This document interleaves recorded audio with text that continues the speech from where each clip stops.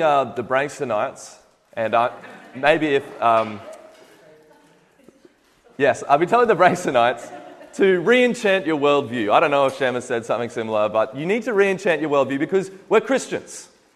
We're supernaturalists. We believe that there are spirits. We believe in angels and demons. We believe that God spoke the world into existence and fashioned everything in 6 days. We are unapologetically supernatural, living in a culture that is unapologetically opposed to anything supernatural. And so when we come to the scriptures and we find that the scriptures are indeed unashamedly supernatural, we often get a bit, we feel a bit uncomfortable, don't we? Because it seems a bit bizarre, and how would I go explaining this to my friend? And they say we're a little crazy, right? Well, today we're going to be looking at some pretty crazy supernatural stuff. I mean, you guys, I've already been doing it, and the Nephilim and Genesis 6. I know that Shem talked about that. You guys have been talking about the stuff in Egypt, right? The magicians. So we know that this stuff exists, but we're going to see a little bit more about that in our passage today. But before I get there, we're not in a series on the supernatural, are we? We're in a series on the covenant. And the covenant is revealed in narrative form as God is bringing his unfolding plan of salvation. It's happening in stages. It's this ongoing expansion of revelation across time, and it's showing us how God intends to save mankind from a world that is steeped in sin and decay and death. We are introduced to the battle between the woman's seed and the serpent's seed, and how all throughout the Bible it has been spiritual warfare. Warfare between those who are faithful to the covenant of God and those who are covenant breakers and who rebel against God and refuse to keep his commandments. We see that there are those who've fallen under the lies and the power and the sway of the kingdom of darkness. And now in the Mosaic covenant, we come to the descendants of Abraham, who God has now fashioned into a nation. While they rebelled and they had stayed in Egypt and they forsook the covenant of Abraham and they forgot their God and they worshipped the idols of Egypt, God still remembered them. He remembered his promises. He remembered his covenants. And he rescued Israel from Egypt and he has turned them into a covenant nation. And last week we saw that nation stand in front of Mount Sinai as God descended as a consuming fire on the top of that mountain and said to Israel, his beloved, treasured possession, "These are my commandments." And these were the 10 commandments. And he required his people to keep them. They were supposed to be a nation that wasn't going to be like the other rebellious nations, who would worship the one true God, who wouldn't go after idols, and who wouldn't worship false gods. And what happened?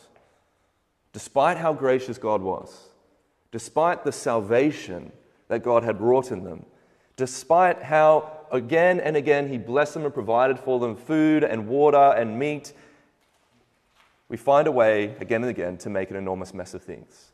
Israel breaks the covenant. Roughly 38, 39 days later after God said it to them, they worshipped a golden calf. And that's kind of where we left off last week. But it doesn't get much better. As they journey through the wilderness, they grumble in the desert. They're afflicted by serpents and God heals them again. They come close to the promised land and they send spies out to see what the land is like. And when they return, they complain about how it's utterly impossible for us to do what God has sent us to do. It is impossible. It will not happen. We cannot do this. Have a listen to Numbers 14, 32 to 33. Got Numbers 13 written down, but I'm certain it's Numbers 14. Just going to check real quick.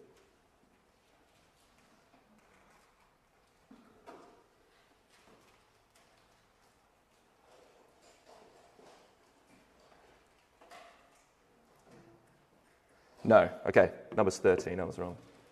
One page, verses 32 to 33. These are the spies. It says, "So they brought to the people of Israel a bad report of the land that they had spied out, saying, 'The land through which we have gone to spy it out is a land that devours its inhabitants. And all the people that we saw in it are of great height. And there we saw the Nephilim, the sons of Anak, who come from the Nephilim. And we seemed to ourselves like grasshoppers, and so we seemed to them.'" It's a very interesting report, isn't it? What we see here is the Nephilim again. We saw them in the pre-flood world, and now they have shown up in the promised land. Remember, there is always a lot going on behind the scenes. The sons of God, it seems, who were ruling over the land of Canaan, had committed the same abomination that we saw in the days of Noah. They had decided to populate their land once again with their own offspring, known as here the Anakim. It appears that Anak was one of their sons, and then he had more sons and populated the world with these Nephilim. Why? They know that God is bringing Israel back to the land, don't they? They know the promises. They know that they are going to get overthrown militarily, and so they decide to get one up on God and populate their land with mighty warriors, with men who will just annihilate anyone that comes in. And the iniquity we see here of the inhabitants of Canaan is now complete, because God is now going to bring a judgment upon these people. He's going to bring a judgment upon these gods. And these gods, you must believe, are wicked beyond belief. They are hardcore. Deuteronomy 12:31 says, "For every abominable thing that the Lord hates, they have done for their gods. For they even burned their sons and daughters in the fire to their gods." In this land, child sacrifice was rampant. The whole situation was a mess. And this is what spiritual warfare looks like. Our struggle, we know it is not against flesh and blood, but it is against the cosmic powers of this present darkness who deceive the nations and try to make the nations into their own image. And all throughout the Mosaic covenant, it's been spiritual warfare. And I don't even have time to mention the prophet Balaam. I don't have time to mention the goat demons of Leviticus 17. But the Bible is unapologetically supernatural. And the spies saw this land and their hearts melted within them. They desperately tried to convince the Israelites, we cannot go into this land. We are going to get squashed. We're like grasshoppers to these people. We cannot overcome them.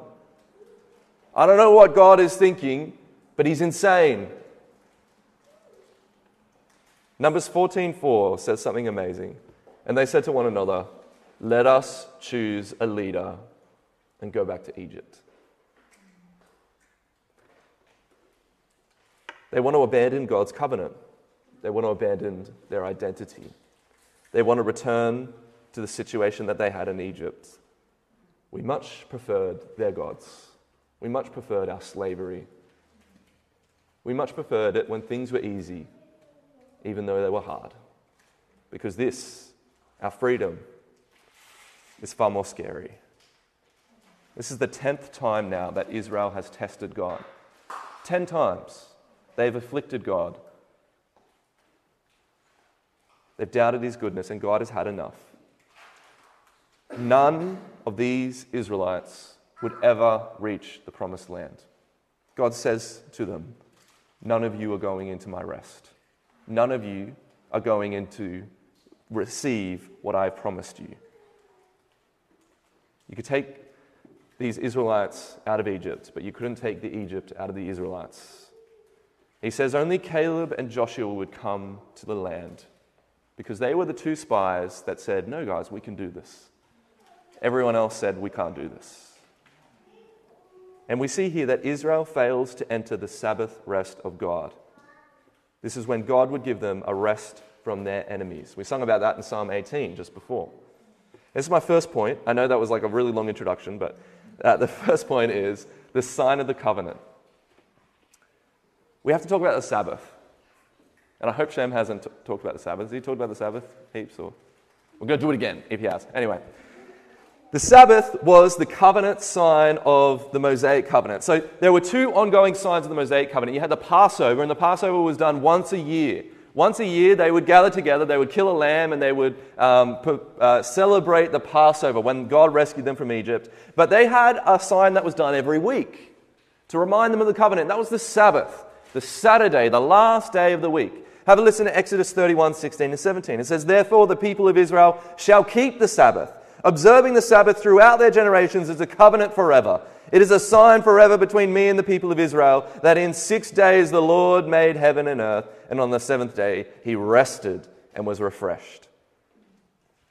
It's very interesting that now God requires his people to recognize the Sabbath, thousands of years later from the creation of the world. The creation of the universe was so long ago, and yet now God requires the Israelites to cease work in the Sabbath. Why?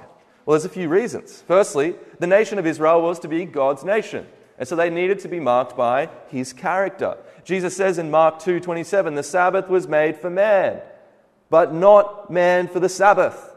The Sabbath was a gift given to God's people so that they could have rest. They could be blessed. You know, there was no such thing as a weekend in the ancient world. You worked every single day. You didn't get a break. And God says, no, I rested. You must rest.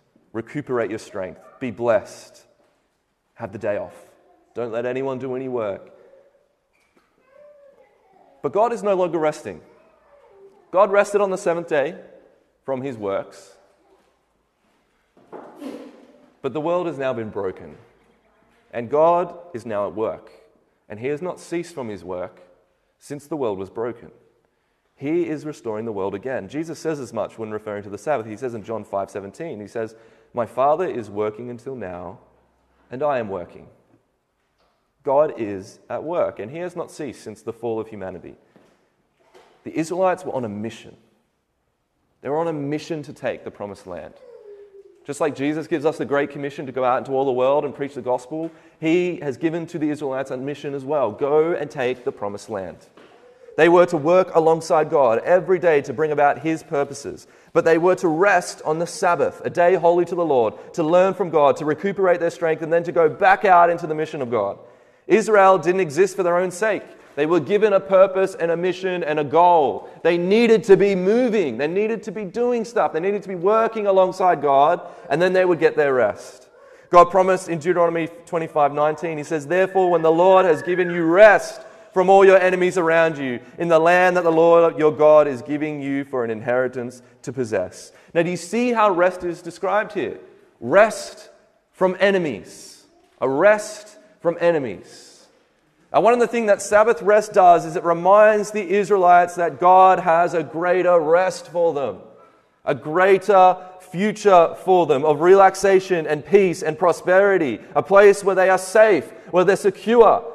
A place that is well-fed and nourished and protected, where they don't have to fret and be anxious every day. God has this rest plan for them. And after the spies had caused Israel once again to doubt God, that generation, it says, were going to fail to reach that rest. They weren't going to reach it. Everything that their lives were moving towards, they would not receive. I mean, listen to how God just eviscerates them in Psalm 95. He says, for 40 years I loathed that generation. Whew. He says, they are a people who have gone astray in their heart. They have not known my ways. Therefore I swore in my wrath, they shall not enter my rest. Do you know what Psalm 95 is talking about? This moment here with the spies. God says to them, you will not enter my rest. They would not receive the promised land. They would not receive safety. They would not receive security. Their enemies would remain around them. Instead of the land flowing with milk and honey, all they would know was the hot, dry wilderness where they would die. Instead of marching there up into the rest that God had promised, their disobedience disqualified them from ever getting there. And most of them failed to attain that blessing. And this is true for us. God has actually used this story with the spies right now and applied it to New Covenant Christians in Hebrews 3. Listen to what he says in Hebrews 3, at the end of Hebrews 3. He says, and to whom did he swear that they would not enter his rest, but to those who were disobedient? So we see that they were unable to enter because of unbelief. Therefore, while the promise of entering his rest still stands, let us fear lest any of you should seem to have failed to reach it. See, our great hope is that we will inherit the kingdom of God. That is our great hope, that we will be at rest from all of our enemies. That final promised land where all the enemies will be destroyed, where they will be made a footstool for the feet of Christ. When that great enemy of all enemies, death and the devil, are destroyed after Jesus inherits all the nations. And what does Hebrews tell us? Why did the Israelites fail to inherit the promised land? Unbelief. Unbelief. They didn't believe God. When God said, you're going to go into this land and take it, they said, nah, we can't. You're wrong. God, you're wrong. You have no idea what you're talking about. They didn't trust that he was going to rescue them. They doubted his goodness. They refused to do what he commanded them to do. And so God rejects them. Listen, we can do that too. We've been given a mission. We've been given a purpose. We've been given a direction. And often we doubt God too. We don't actually think he's going to take the nations. We don't actually think that his gospel will triumph. We don't actually think that people will be saved. We doubt that God can even do it. As if you can do it. Do you know what it's like out here? Have you seen these kinds of people that we have to deal with every day? How can you defeat your enemies, God? Hebrews is warning us in the new covenant, do not fail to reach the promised rest. Do not doubt the goodness of God. Don't doubt the trustworthiness of Christ. Don't fall away from Christ. Keep pushing on. Be like Caleb, be like Joshua, who saw all the enemies arrayed against them. And listen to what they say in Numbers 14. This should put a fire in your bones. He says, if the Lord delights in us, he will bring us into this land, and he will give it to us, a land that flows with milk and honey. Only do not rebel against the Lord, and do not fear the people of the land, for they are bread for us. They're our lunch. We're going to eat them. We're going to take their lunch money. Their protection is removed from them. The Lord is with us. Do not fear them. Church, we need more men like this. We need more women like this who fearlessly press into the darkness, knowing that the light of their Heavenly Father goes with them. If Christ has said that all authority in heaven and on earth is given to him, therefore go, we should respond like Caleb and Joshua and say, they're bread for us. Let's go get them. Let's move forward into that breach. Let's disciple the nations into obedience to Christ. Very few of us do it in our own lives. Make ourselves disciples and obey what Christ has commanded us, let alone the world. We ought to remember that the sons of God who were dispossessed from the promised land, when Christ has come, he's dispossessed them from everywhere. Those powers and principalities God has triumphed over in Christ. They have no authority left. All of the nations belong to Christ now. They are his for the taking. It's like King Arthur. When King Arthur saw that there was a pretender on the throne, you could say, well, I guess some other dude's king, even though I'm the rightful king, so we're not going to do anything about it. We'll just let this guy rule. No. King Arthur is the rightful king, and we will dispossess this pretender who is on the throne. We do the same with the nations. These pretenders who pretend to rule the nations, they are not God. And they are not the people of those powers and principalities anymore. And paradoxically, it's men who Sabbath well, women who Sabbath well, who advance the kingdom well. It is men and women who, full of faith in God, can kick back for a day knowing that God is the one who fights with us and for us. Jesus promises to be with us wherever we go, and each Sunday we gather together to exhort and encourage each other, to spur one another to love and good works, knowing that the Lord is faithful to his promises, that he will give us this rest, not just one day of the week, but eternally from all our enemies. And that was the plan for Israel. Every Saturday for them, they would rest from their work, and every other day they would link arms with God and march on the purpose and the mission that God has set for them. Every Saturday, a day holy to the Lord, to sing his praises. There's a psalm that talks about walking through the camp of Israel and hearing the sounds of praises in the tents of all of God's people. Throughout the journey towards the promised land, God taught them, he carried them, he loved them, and he was going to give them the promised land. They just had to believe. I'm going to talk now about the law of the covenant. It's my second point, the law of the covenant. And have you ever noticed when you, I assume a lot of you guys have done the Genesis to Deuteronomy slog. I know there's a lot of hard stuff to read in there. But as you read it, it's not like, here's a bunch of narrative, and then here's all the laws combined in this one section of the law, and then here are all of these other things that are in, here's all the sacrifices put in here. No, they're actually all jumbled up together, aren't they?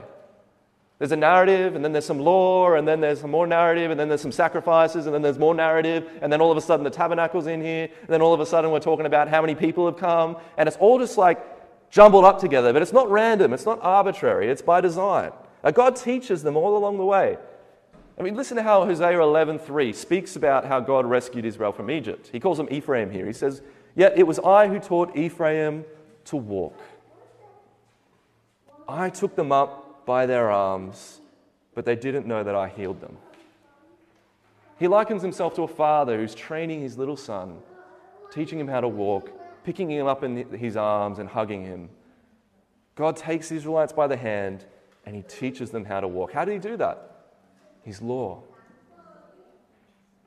He wanted them to grow up into mature manhood, to be adults as a nation. And so God, throughout the story, progressively reveals more and more about the law, doesn't he? He reveals more and more about his commandments. And he teaches them again and again, this is what it means to be a righteous people. This is what it means to be my treasured possession. This is what it means to walk in this world. And we're going to discuss the law in a bit of depth now because this is important to understanding the covenant requirements.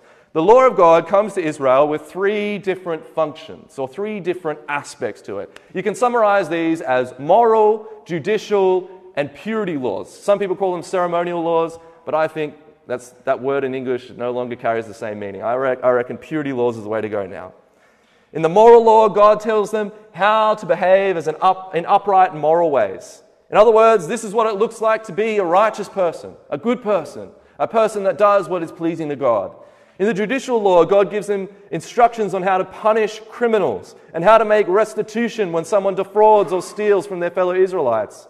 And lastly, we have the purity laws, which are all the instructions on how to worship God and how to be a distinct people from the nations around them, what to eat, how to dress, how to shave your beard. Like a lot of things are in the purity laws. And it only takes a short reading of the law of Moses to know that we don't follow all these laws as Christians, do we? And it sometimes catches a lot of Christians off guard because they're like, why aren't we doing this stuff? Like, we seem to obey some of this stuff, but then other of these things we don't obey. Well, the moral laws are very important because they show us what good morality looks like. People get very confused because they begin to blend the moral and judicial and purity laws all together. They jumble them all up and they say we've got to follow all of them. But we can't. Why? Well, we don't have a temple, for starters. We don't have a tabernacle. There's a whole bunch of stuff that we don't have. The moral law tells us that it's wrong to murder, that it's wrong to commit adultery or to bear false witness or to steal. I mean, we ought to already know that, right? Before God shouldn't have to come and tell us, you ought not to murder someone. But he did, because we needed it. And he had to. Because if he didn't say it, we could, in our own cleverness and ingenuity, say, oh, this thing over here isn't murder. This thing isn't murder. We're not murdering, right? You can do that with abortion, right? You can say, well, we're not murdering anyone. But God's law comes in and says, no, it is. It's murder. And you can't get away from it. It just restricts you. It tightens you down. You go, oh, okay. I can't get out of that. You can call this the normative use of the law. It teaches us how to not do wrong things and how to please God, to honor God in obedience to him. And then we have the judicial law. Now, the judicial law is pretty much almost very similar to the moral law. You could say that it piggybacks on the moral law because the government doesn't always punish every wrong thing. You can't punish every wrong thing. You punish some wrong things, right? And so it shows the government how do we punish criminals. It acts as a deterrent, as punishment, not rehabilitation. It's not the way that our modern justice system works. Judges will apprehend, punish criminals for wrongdoing to purge the evil from their midst, to keep evil in check and to stop it from spreading like wildfire. Like, isn't it interesting that we all know what would happen if the government failed today? Let's say government, gone, just like it gets Thanos, it's all out of existence now, right? And the police are all gone. What would happen? Would it usher in an age of utopia and we'll all jump around singing and dancing because we're all free now? No, we know that this will turn into chaos very, very quickly. That's an indictment on human nature, isn't it? That's an indictment on who we are, that we would turn to violence and theft and robbery and rioting and mobbing and stealing.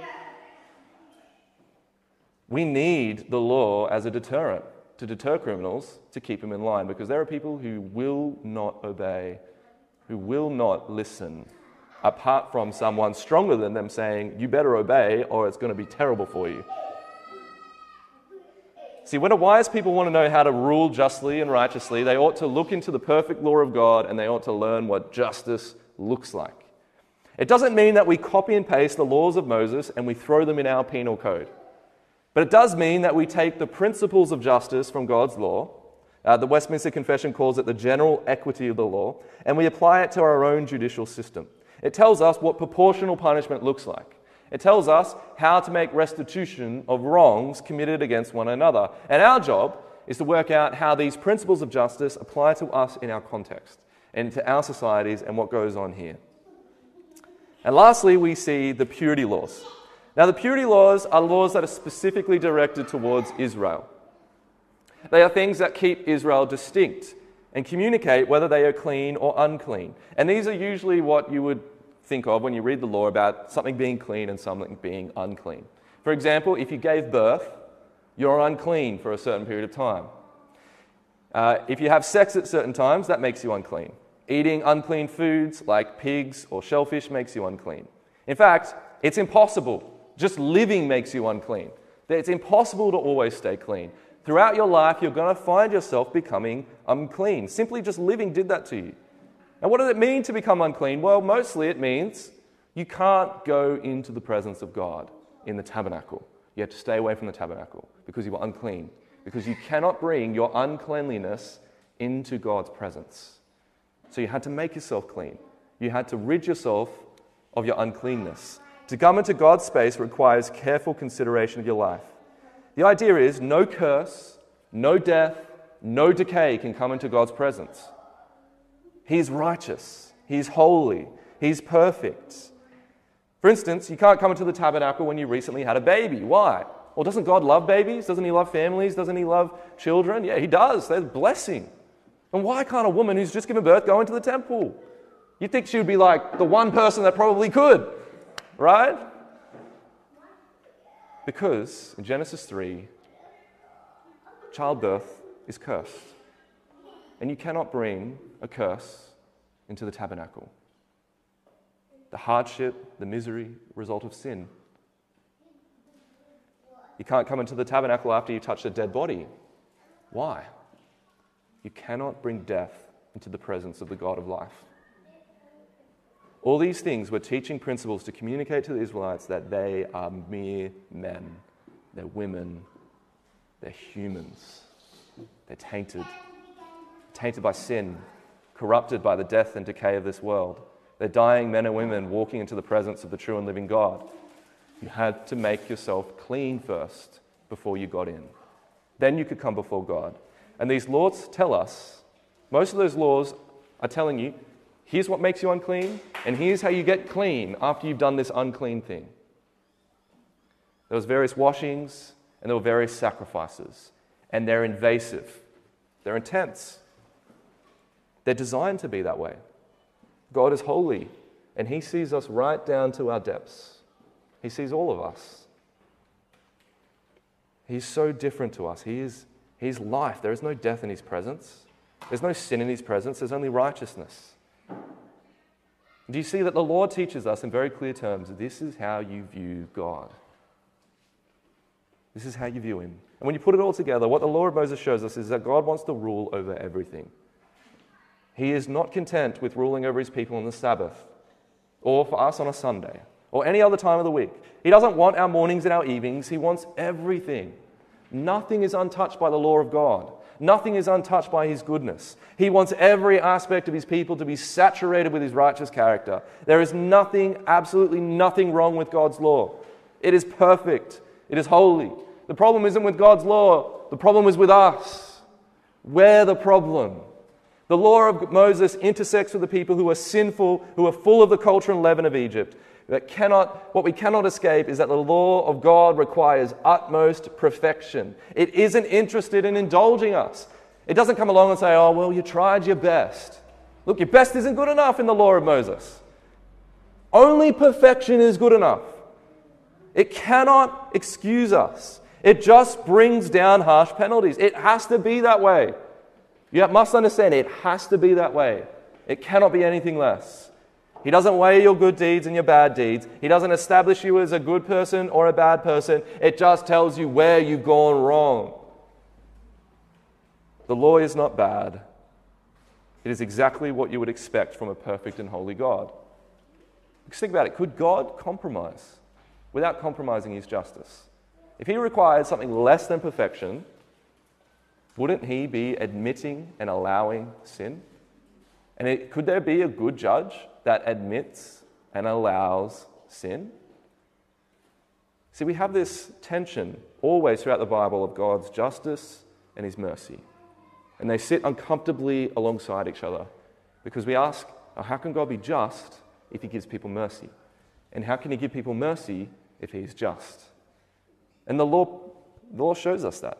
He demands perfection. Deuteronomy 6:25, he says, and it will be righteousness for us if we are careful to do this commandment, if we are careful to do all this commandment before the Lord our God, as he has commanded us. Listen to that. All of this commandment. Not a little bit here, not 80% of it, not 99% of it, 100% of it.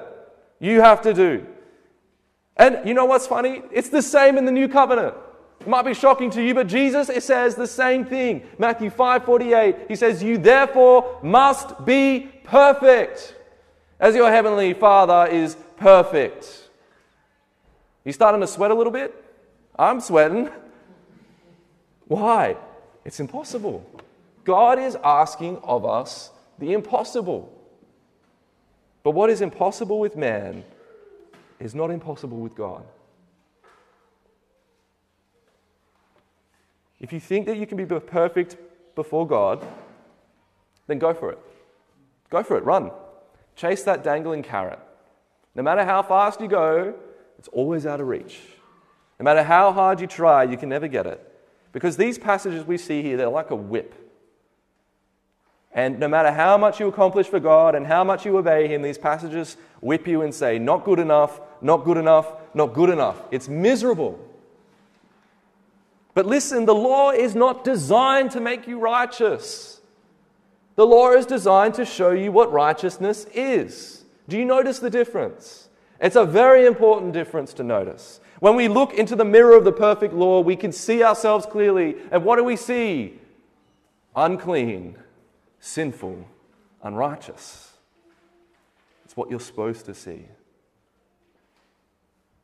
We are failures before God.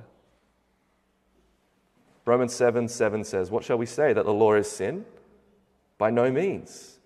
Yet if it had not been for the law, I would not have known sin. You see, the law drives us to God. Because what does the law tell you? You're unclean, but God can make you clean. You're sinful, but God can forgive you. You're unrighteous, but God can make you righteous. That's what the Lord teaches us. You cannot look to yourself. You have to look to God. And this is why the law always includes sacrifices for the forgiveness of sins. This is my third point, the sacrifices of the covenant. Now, the sacrifices of the law presuppose that people are sinful and need constant forgiveness. We learn in the Abrahamic covenant that God would provide a substitute for the life of his people. Because Abraham, when he took his son Isaac up to the mountain to offer his son to God, Abraham knew by faith that God would provide. Here's what he says, Genesis 22:8. He says, God will provide for himself the lamb for a burnt offering, my son. And on that mountain, God provided a ram as a substitute for the life of his son. And this sets up a pattern by which God was preparing his people. Because when the tabernacle came, God provided it with a long list of different kinds of sacrifices that could be made for Israel. There was number one, the burnt offering, where the whole animal was offered up on the brazen altar to go up in smoke and ascend into heaven. There was number two, the grain offering, where the worshipper could offer up to God some of the produce with which the priest would eat on their behalf to symbolize their communion with God. You had the peace offering, and that's where the worshipper could actually eat a meal with God.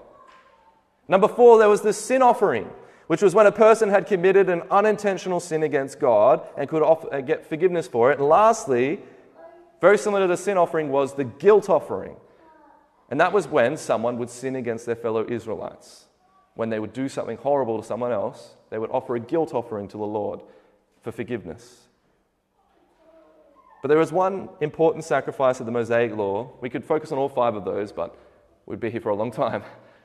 But I just want to focus on the Day of Atonement. This was a day when the high priest would offer a sacrifice for himself. and for his household, right? Because he is a covenantal head of the household, so if his children are sinning, that's his responsibility. So he has to offer a sacrifice not only for himself, but for his children as well, and for his wife, who he is the head over. And then he, after sacrificing for himself, is turned into the representative of Israel. And he would then go and offer a sacrifice for the sins of Israel. And this was kind of a reset of the tabernacle. He would go and he would basically sprinkle blood over everything. We're not going to go through and say everything that he did it on because it's a very long list. But he sprinkles blood over everything. Why? Because the tabernacle has dwelt, God's holy tabernacle has been in the midst of a sinful people for a long time. It's been a year, so we have to make atonement for everything now because this has been dwelling with a sinful people for a year. And so we've got to kind of reset it so that God can continue to dwell with his people. Now, there's a whole chapter on the Day of Atonement, but I want to focus on one aspect of it. We see two goats. Two goats get brought forward. The high priest would cast a lot, and he would select one. One goat would be for God, and the other goat would be for Azazel. You might be thinking, what on earth is Azazel? It's a good question. You see, that one goat that the lot fell to God, that would be sacrificed for the sin of Israel, so that Israel could be forgiven. But the other goat, have a listen to what happens to the other goat, Leviticus 16:10. But the goat on which the lot for Azazel shall be presented alive before the Lord to make atonement over it, that it may be sent away into the wilderness to Azazel. Well, who is this Azazel dude? He is one of the gods of the wilderness. His name literally in Hebrew means goat god.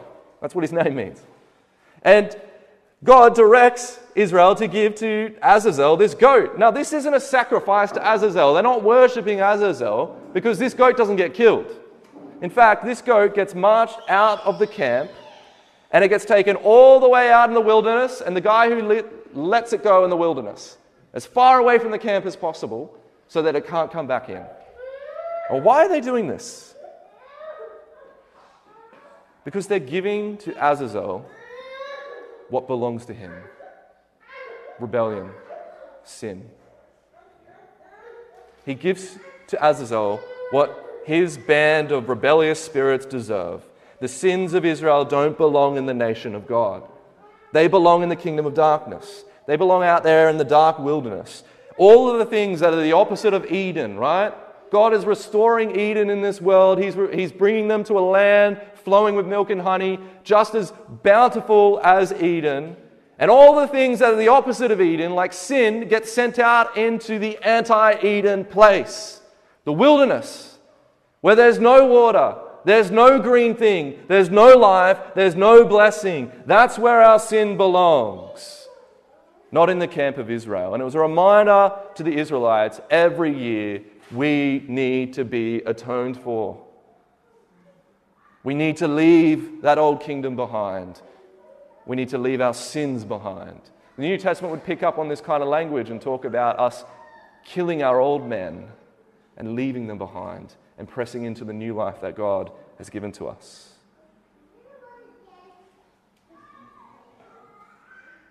Now, the Day of Atonement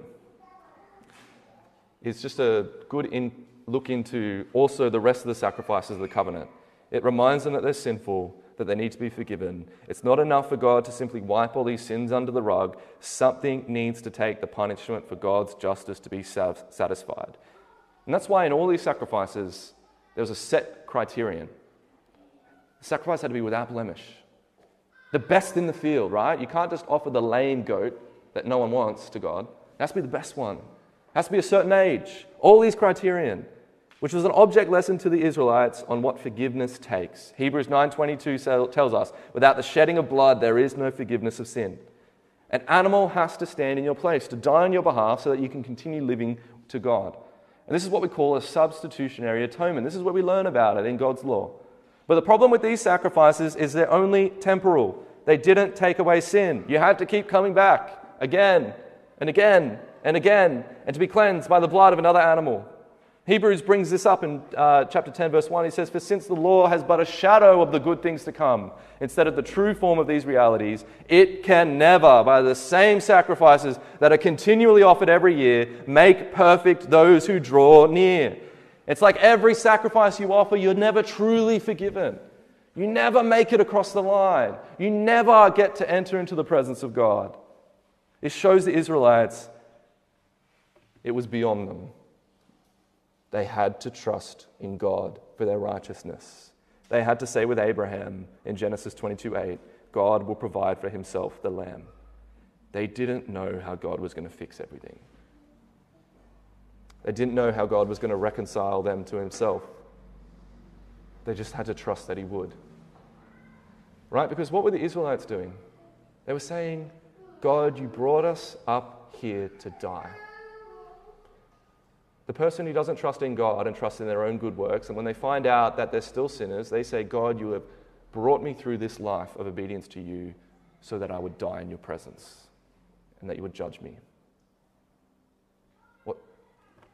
Are they not the same thing? You think after God has provided for you and done everything for you and given you all of these things, that your trust in him, your trust that he will save you, that you'll be let down? Is that not the exact same thing the Israelites were saying? It's an affront to God to believe in his Son, for him to tell you that you'll be saved in his Son, and to think, I don't think I am. I don't think God has good intentions to me. In fact, I think I am going to die in the wilderness like everyone else. You can be like those 10 spies and think it's impossible.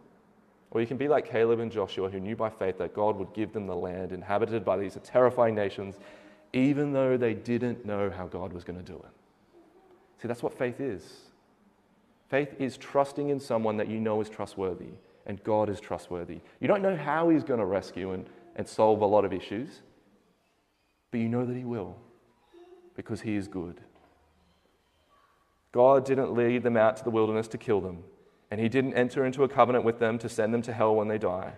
They just had to trust him, to love him, to obey him as their great God, and hope in his goodness when they stand before him face to face. If you reject him, there no longer remains a sacrifice, but a terrifying expectation of judgment, Hebrews tells us. Do not fall away from Christ. From the vantage point of the new covenant, we know now how God will rescue us. Hebrews 7:26-27 says, "For it is indeed fitting that we should have such a high priest," that is Jesus, "holy, innocent, unstained, separated from sinners, and exalted above the heavens. He has no need, like those high priests, who had to offer the sacrifices for themselves, for their own sins, and for those of the people in the Day of Atonement, since he did this once for all when he offered up himself."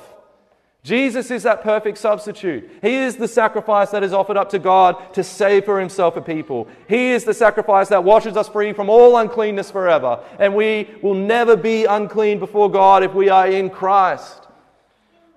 It's a sacrifice that washes us free from sin forever, that separates our sin as far as from the east is from the west, that washes us, even though our sins are as crimson red, it washes it as white as snow.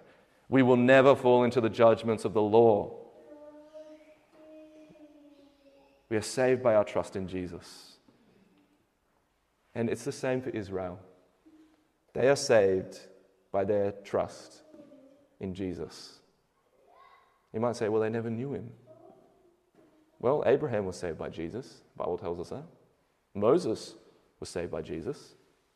Caleb and Joshua were saved by Jesus. Why? Because they trusted God. And God provided a sacrifice for them in his Son Jesus. Their faith in God was not in vain. They may not have known the name of God's Son, but they knew that God would rescue them. And at the right time, God made atonement for all his people for all time, whether they lived in the wilderness, in that camp, or in the Roman Empire when Jesus was there, or in the 21st century Australia. All people across all time who trust in the true and living God, all of those people are set free by their faith in Christ. And the law will no longer stand above them as a way to condemn them, but they are saved and rescued by the love of their God. And that is us, if we continue to trust in Jesus. Let's pray. Our Father, how wonderful it is to be able to look into your perfect law, to know what righteousness is, to know how to please you, to how to honor you, how to live our lives by keeping your commandments. But Lord, we thank you that our righteousness is not established by our obedience to the law, but by the obedience of your Son, Jesus. That by our faith in him, we are set free from the perfection that the law requires, so that we can now continue a life lived in grace, where we have the law written on our hearts, where we can obey you from the depths of our fiber and our being because of the work of what Jesus has done. And I pray, Lord, that we would never turn aside from you, that we would never doubt your goodness, and we'd never doubt your sacrifices, that we'd never doubt that you indeed are the sovereign king over this universe, and that you will have the nations, that you will be successful, that you will rescue mankind, and that we will dwell with you securely, safe, in rest from all of our enemies, especially our greatest one, death.